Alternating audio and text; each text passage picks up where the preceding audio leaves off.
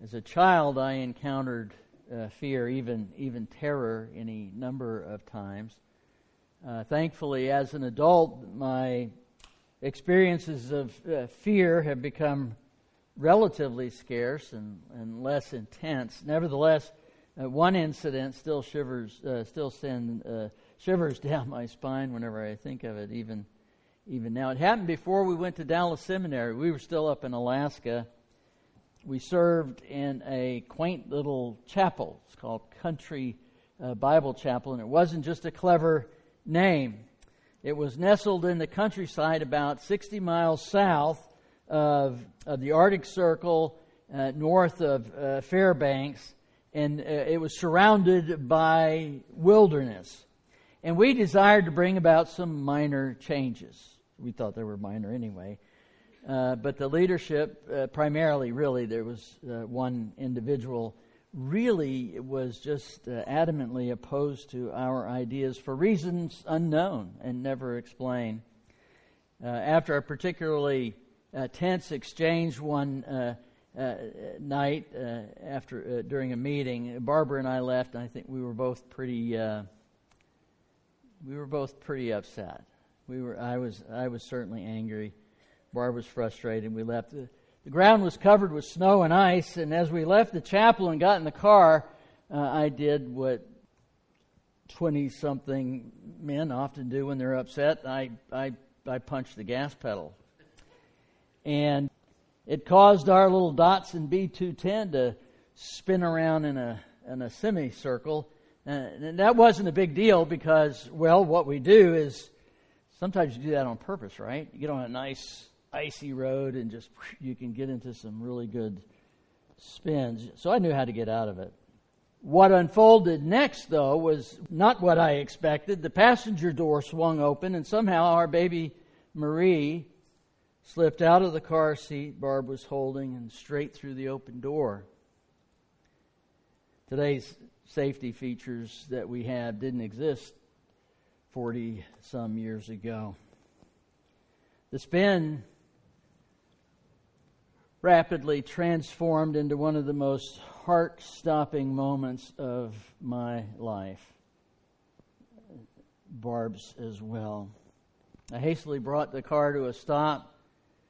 I got out. Barb remained inside, as you can imagine, screaming for Marie. And I searched as quickly as I could the area around the car. And there was nothing. And I couldn't hear any crying or anything.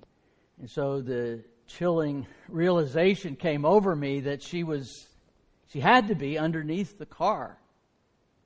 And so I started with the back of the car and I looked under the wheels, nothing there, it was dark. So with a Datsun, is about that high off the ground. So I'm reaching as best I can with great difficulty to the front wheels, and I eventually found her. She was perfectly aligned with the tire that was turned and in direct contact with it. So when I had hit the brakes to stop, the wheels stopped. She slid, it slid. They met like this, and then she just glided like an ice skater right along with the tire, and securely nestled there. She emerged from this entirely unscathed, not a scratch. She didn't even cry, nothing. All she had was the security and comfort of her tightly wound blanket, while her mother and I were overwhelmed. All of us know, oh, by the way, these two are her sons. Didn't know you came that close to not being here, did you? All of us know what fear feels like. It just seems like it's something that is innate to us. And there are appropriate kinds of fear that we need to feel. It protects us. It helps us to be okay in this world. So all fear is not bad. You should fear flames. You should fear open water, depending on what your context is. And we understand what that feels like, but we may also understand what inappropriate, debilitating fears and anxieties that grind and clamp us and hold us down, whether that's because of financial issues, whether that's because of health issues, whether that's because of relational issues, whatever it may be, because we sometimes are overburdened with fear such that it causes us a negative impact in our daily lives. In my training as a counselor, one of the most important things that I can help a person do is to create a safe space. Now, you may have heard that words in all kinds of contexts, but what I'm talking about is a place that allows a sense of calm to overcome a sense of anxiety, a sense of a harmony to overcome a sense of injury. In our text today, that's exactly what Jesus does. But He doesn't simply create a safe space. He is the safe space. John 6, we're going to pick up one of the verses that we had last week as well. 6:15 through 21 follows one of the most amazing miracles that we see Jesus do that's recorded for us. And J.R. beautifully explained this story to us, the feeding of the 5,000 with the loaves and the fish. And striking to remember that they only counted the men at that point, so the crowd was actually much, much larger. And all the people ate until they were full. But what happens next is not only directly connected, but it's equally as astounding. So following the miracle of the feeding of the 5,000, we read that Jesus withdrew to a mountain to pray when the people began to talk about forcing Him to be the king. So let's read the scripture and see what we can learn. Perceiving then that they were about to come and take Him by force to make Him king, Jesus withdrew again to the mountain by Himself. When evening came, His disciples went down to the sea, got into a boat, and started across the sea to Capernaum. It was now dark, and Jesus had not yet come to them. The sea became rough because a strong wind was blowing.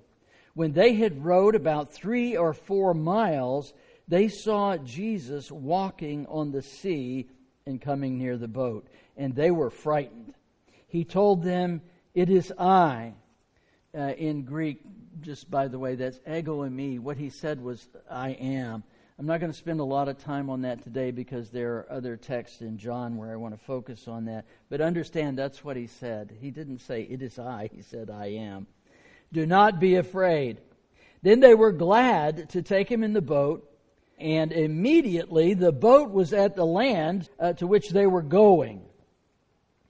So back in verse 15, perceiving that they were about to come and take Him by force to make Him king, Jesus withdrew again to the mountain by Himself. What we see most clearly is that the crowds did not understand the miracle at all. And in verse 26, we find the key as to why Jesus withdrew. And He wouldn't have anything to do with it. In verse 26, Jesus answered them, "Truly, truly, I say to you, you are seeking Me, not because you saw signs, but because you ate your fill of the loaves." In other words, they wanted to make Him king because He was able to fill their stomachs. Now, in these days, we don't see starvation very much. In that day, it was actually a fairly common occurrence. We don't see drought and famine. We've done all manner of things to ensure that we have a good food supply. Nevertheless, much of the world today and all of the world then knew what famine was, knew what starvation was. And so this was a big deal for them. He can make food from nothing. And that is not the gospel. In fact, that's the stuff that Jesus walks away from. Perceiving then that they were about to come and take him by force to make him king, Jesus withdrew. Jesus walked away. He doesn't want anything to do with that. When he wrote in the early 70s, Francis Schaeffer, some of you may have heard of him, he was right when he said that the only two values remaining in America were personal peace and affluence.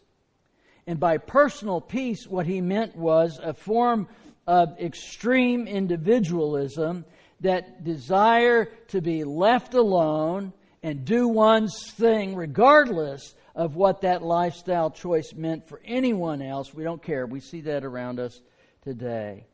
It's mine, you celebrate it. Second, affluence, and that was this. Just keep your hands off my stuff. Things, more things. Life is measured in the abundance of things. Let me do my own thing, let me have my money, and all will be well. And we'll let anybody rule over us, provided that they give us those things. But Jesus was better than that. Jesus is not, listen, this isn't so, certainly not in the circles that I run in today, but I have in the past, and it's been a real discouragement for me. Jesus is not Santa Claus. Jesus is not the bearer of goodies. Jesus is not the trough that you feed at. Jesus is not the one who gives you all the food or all the things that you want so that you will follow him in your selfish way because he's giving you those things. That's how this crowd was. They turned toward him not because their hearts were changed, but because their bellies were filled. Those who continue to believe that do not understand the true Jesus. When Jesus sacrificed his flesh on the cross, he wasn't just making a point. He became bread for sinners. I mean, the entire point of making bread out of nothing, manna, by the way, manna means, what is it? They didn't know what it was. What is it? So when you say manna, you're thinking of something, but it's actually a question. What is it? Like God making manna, the Son of God came into the world not to give you bread, but to be your bread. He became bread, all nourishing, all satisfying, life-giving, for sinners who didn't deserve it at all. By the way, for you Tolkien fans, just in passing, lembas bread was intentionally modeled after communion bread. Those of you who don't know what I'm talking about, it's okay. Just the fans. Jesus walking on the water here is the fifth miracle that John recorded in the gospel. But we cannot leave it alone in John. We have to take a little pieces and bits from Matthew and Mark, because they all talk about the same incident. And it's essential to read all three accounts because they all describe and complement the event. For example, if it weren't for Matthew and Mark, if you were just left with John, where it says they were going to take him to be king, Jesus went up on a mountain. The disciples, it seemed like they were going like, what are we supposed to do? I don't know. Let's go get in a boat and let's head out over to Capernaum, and then we'll pick up Jesus along the way, or he'll make his own way, or whatever. But Matthew and Mark tell us something a little different. It says Jesus made the disciples get into the boat and go on ahead of Him. He made them do this. And according to, again, Matthew and Mark, it was after Jesus made the disciples get into the boat that He went up to the mountainside to pray. And then, as a part of this story, we learn something that's not recorded in John at all, but that as Jesus was approaching the boat, Peter saw Him and said, "Lord, if it's you," don't you just love it? If it's you, tell me to come to you on the water. And He did. And Peter walked on the water, at least for a moment. And then Matthew tells us, but he saw the wind and he saw the waves. He was afraid and he began to sink and cried out, "Lord, save me." The waves still churned and the winds still howled as Peter listened for Jesus to call him to the water. In other words, Jesus didn't still everything. He didn't bring everything to a place of calm. He didn't take away the wind. He didn't take away the waves. But Peter was so focused on Jesus that he was able to get out. He was able to walk on the water. And it wasn't until he began to focus again on the waves and the wind that he sank. Now, there's something very important beyond the story of Jesus and Peter walking on the water. And that is, Jesus extends to you and to me the same invitation that He extended to Peter. And there's something about that there are things about that, actually, more than something, that we need to know. First is, just like with Peter, He rarely calms the storm before extending the invitation. In fact, most of the time, the invitation is given during the trials that we have in life. It's when we are at our most fearful that He reaches out to us. And we don't like that. We want Jesus to still the storms. We want Him, hey, okay, just make this go away. Smooth sailing for the remainder of our days, and then all will be good, right? Take the pain away, Jesus. Take this situation away from me. We tend to pray in that direction.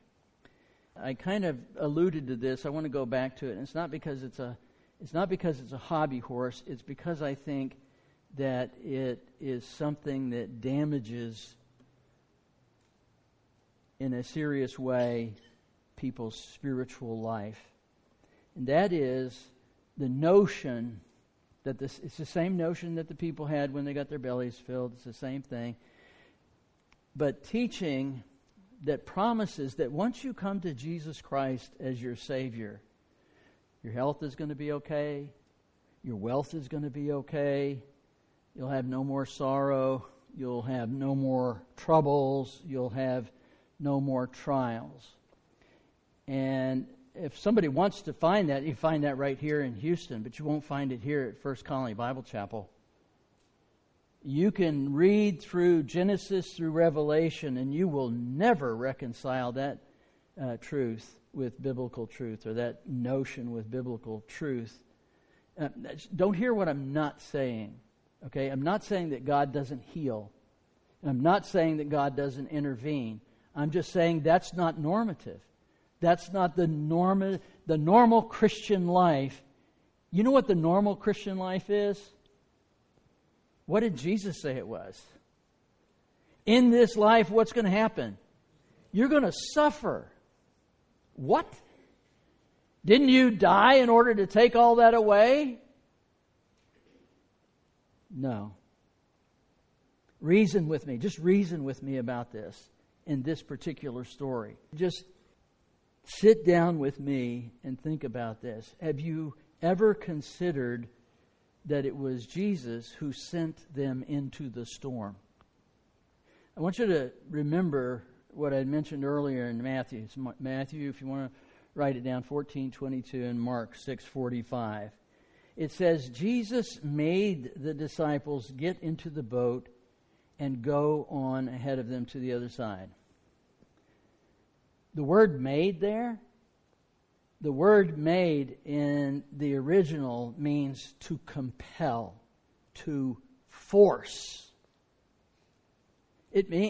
Jesus forced the disciples. They probably didn't want to go. Jesus, come with us. No, I'm going somewhere else. He forced them into that boat. One of the things that I take out of that is this: not all the troubles you face are because you did something wrong. I can't tell you how many times I've heard, what did I do wrong? What did I do to deserve this? Well, guess what? Maybe nothing. In fact, some trials are designed for God's greater glory. John tells us here that they had only rowed for about 3 or 4 miles because of these strong winds. But Matthew and Mark tell us even a little bit more than that. It says that they got pushed out to the middle of the lake. Now, here's the thing. From the time they got into that boat, and we'll talk about this in just a minute, to the time that Jesus came, was probably a minimum of 8 hours. Have you ever rowed a boat first? Can you imagine rowing for 8 hours? No. Here's what you're going to do. You're going to get out there, the wind comes up, you're going to say, yeah, you know what, tomorrow's another day. You're going to go back to shore. No, you know why they were rowing, in my opinion? My opinion, they were rowing, they couldn't get back to shore. My opinion is they were rowing as hard as they could to keep the nose of that boat into the waves so they wouldn't capsize. They were working as hard as they could. They were a long way off course. They were exhausted. They were out, according to Matthew and Mark, in the middle of the Sea of Galilee, not along the shore. And they couldn't even make it back. And so we're told during the 4th hour of the night.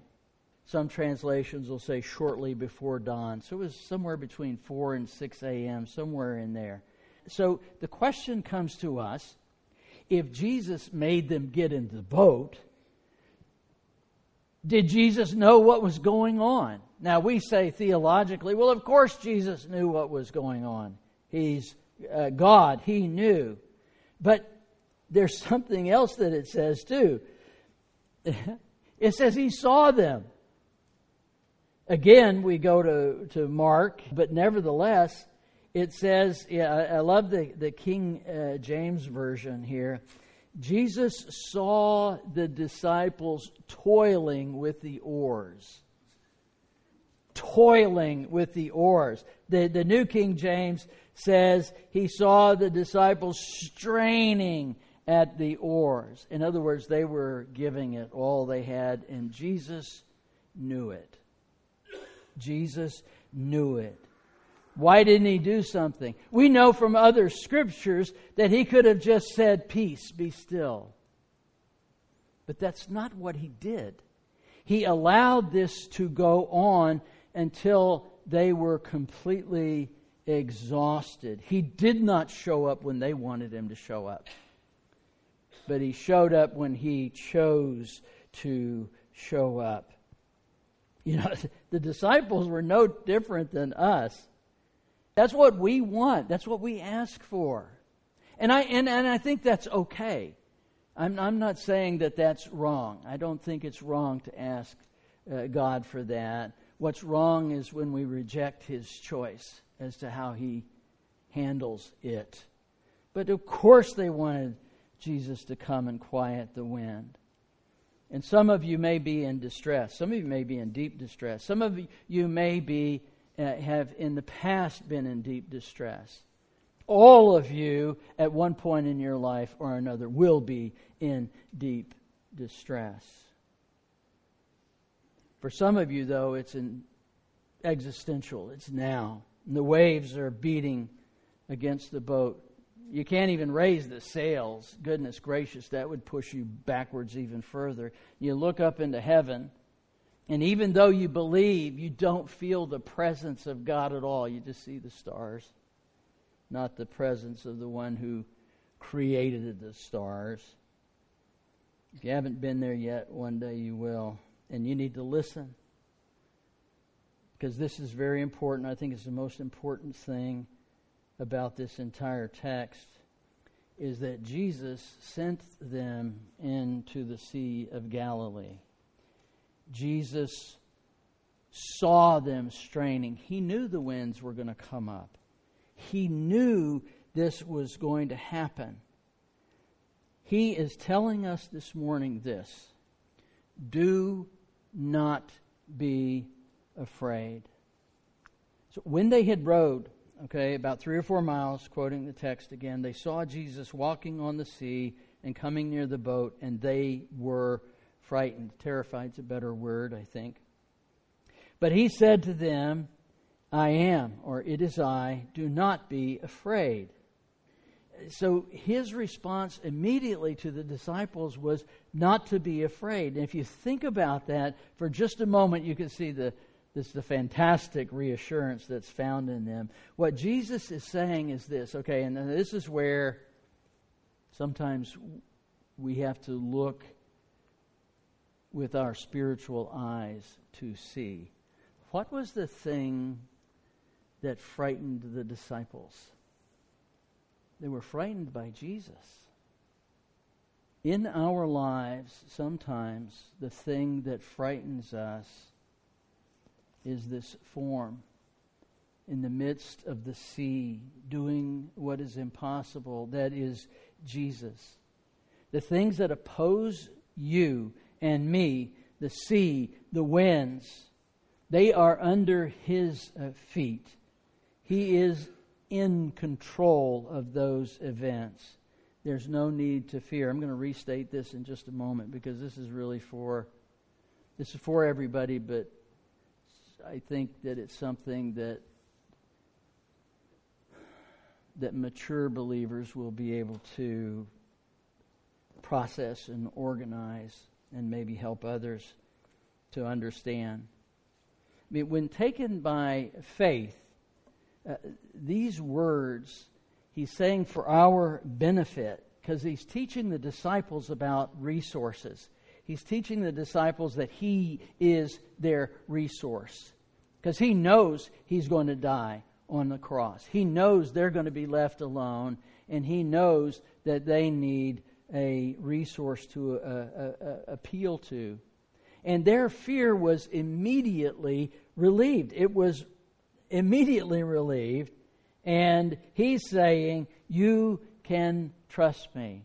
And he's saying, I might not still the storm, but I will still you. He can give you peace. You can know peace through Him, especially if you're coming apart, at the seams. But immediately, there was this further demonstration of the power of Jesus. Because as soon as he got in the boat, what happened? They were immediately at their destination. I don't know what you call that. Teleportation? I don't know what you call that.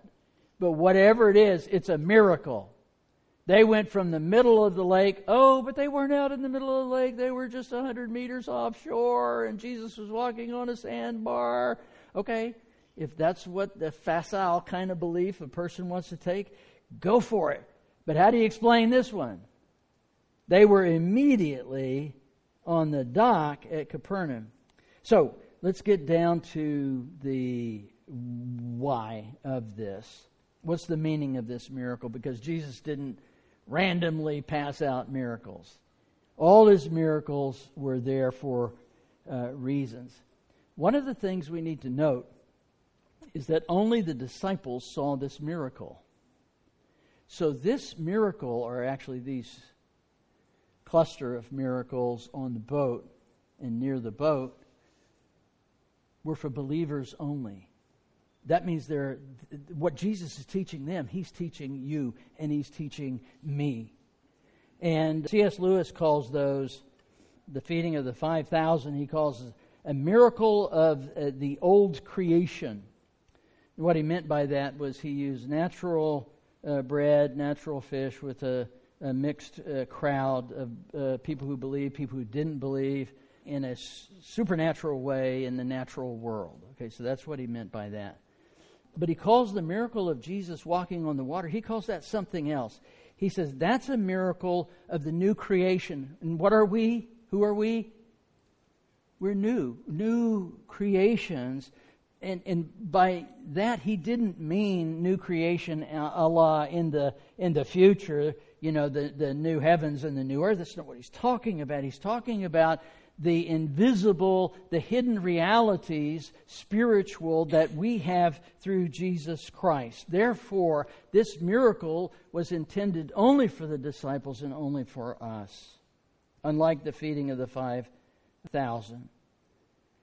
It is designed so that we can settle the agony of uncertainty and anxiety that often grips our hearts.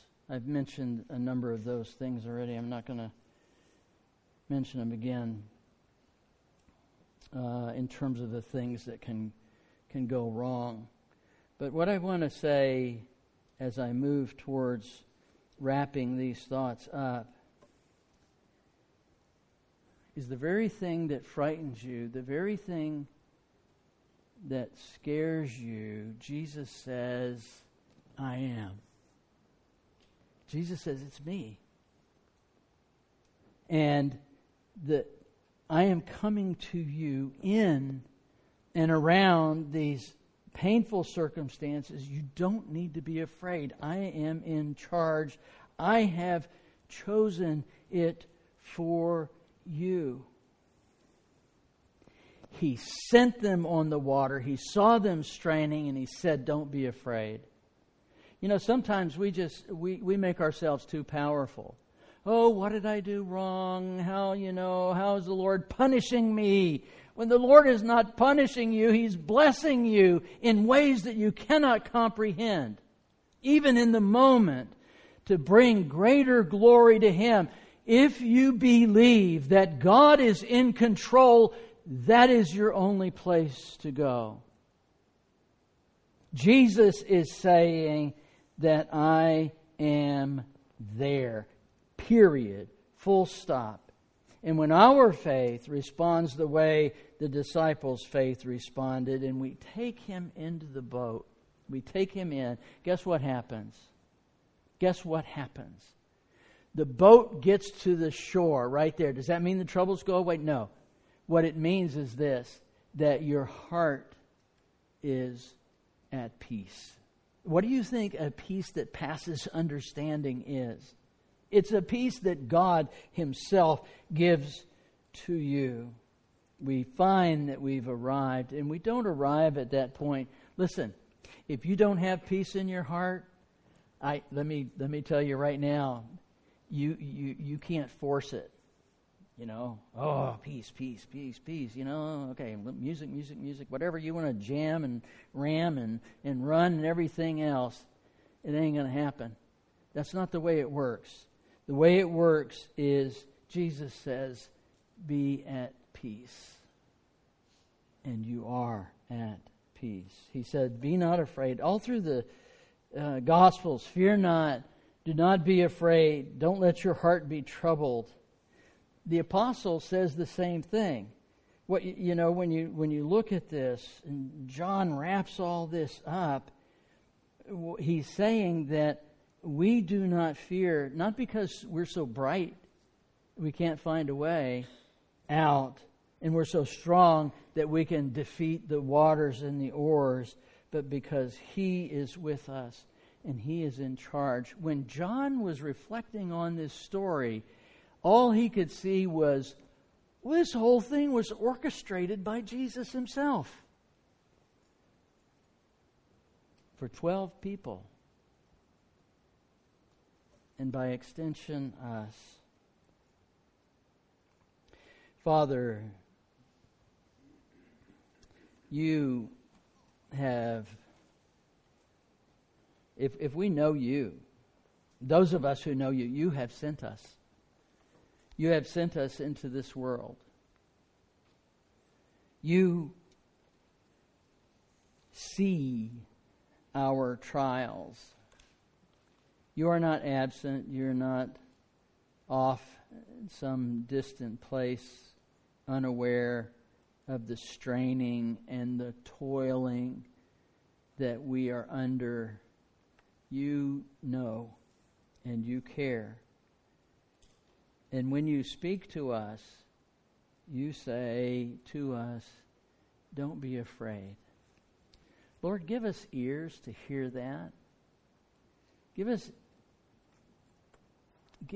an understanding that you are sovereign. And that when you bring peace, we can have peace. Now, we may not understand some things. In fact, assuredly, we will not until glory. But that doesn't mean that we can't have peace now. And so we rest in that, not as we are able, but as we trust in you. And we give you the praise and the glory due your name through Christ our Lord. Amen.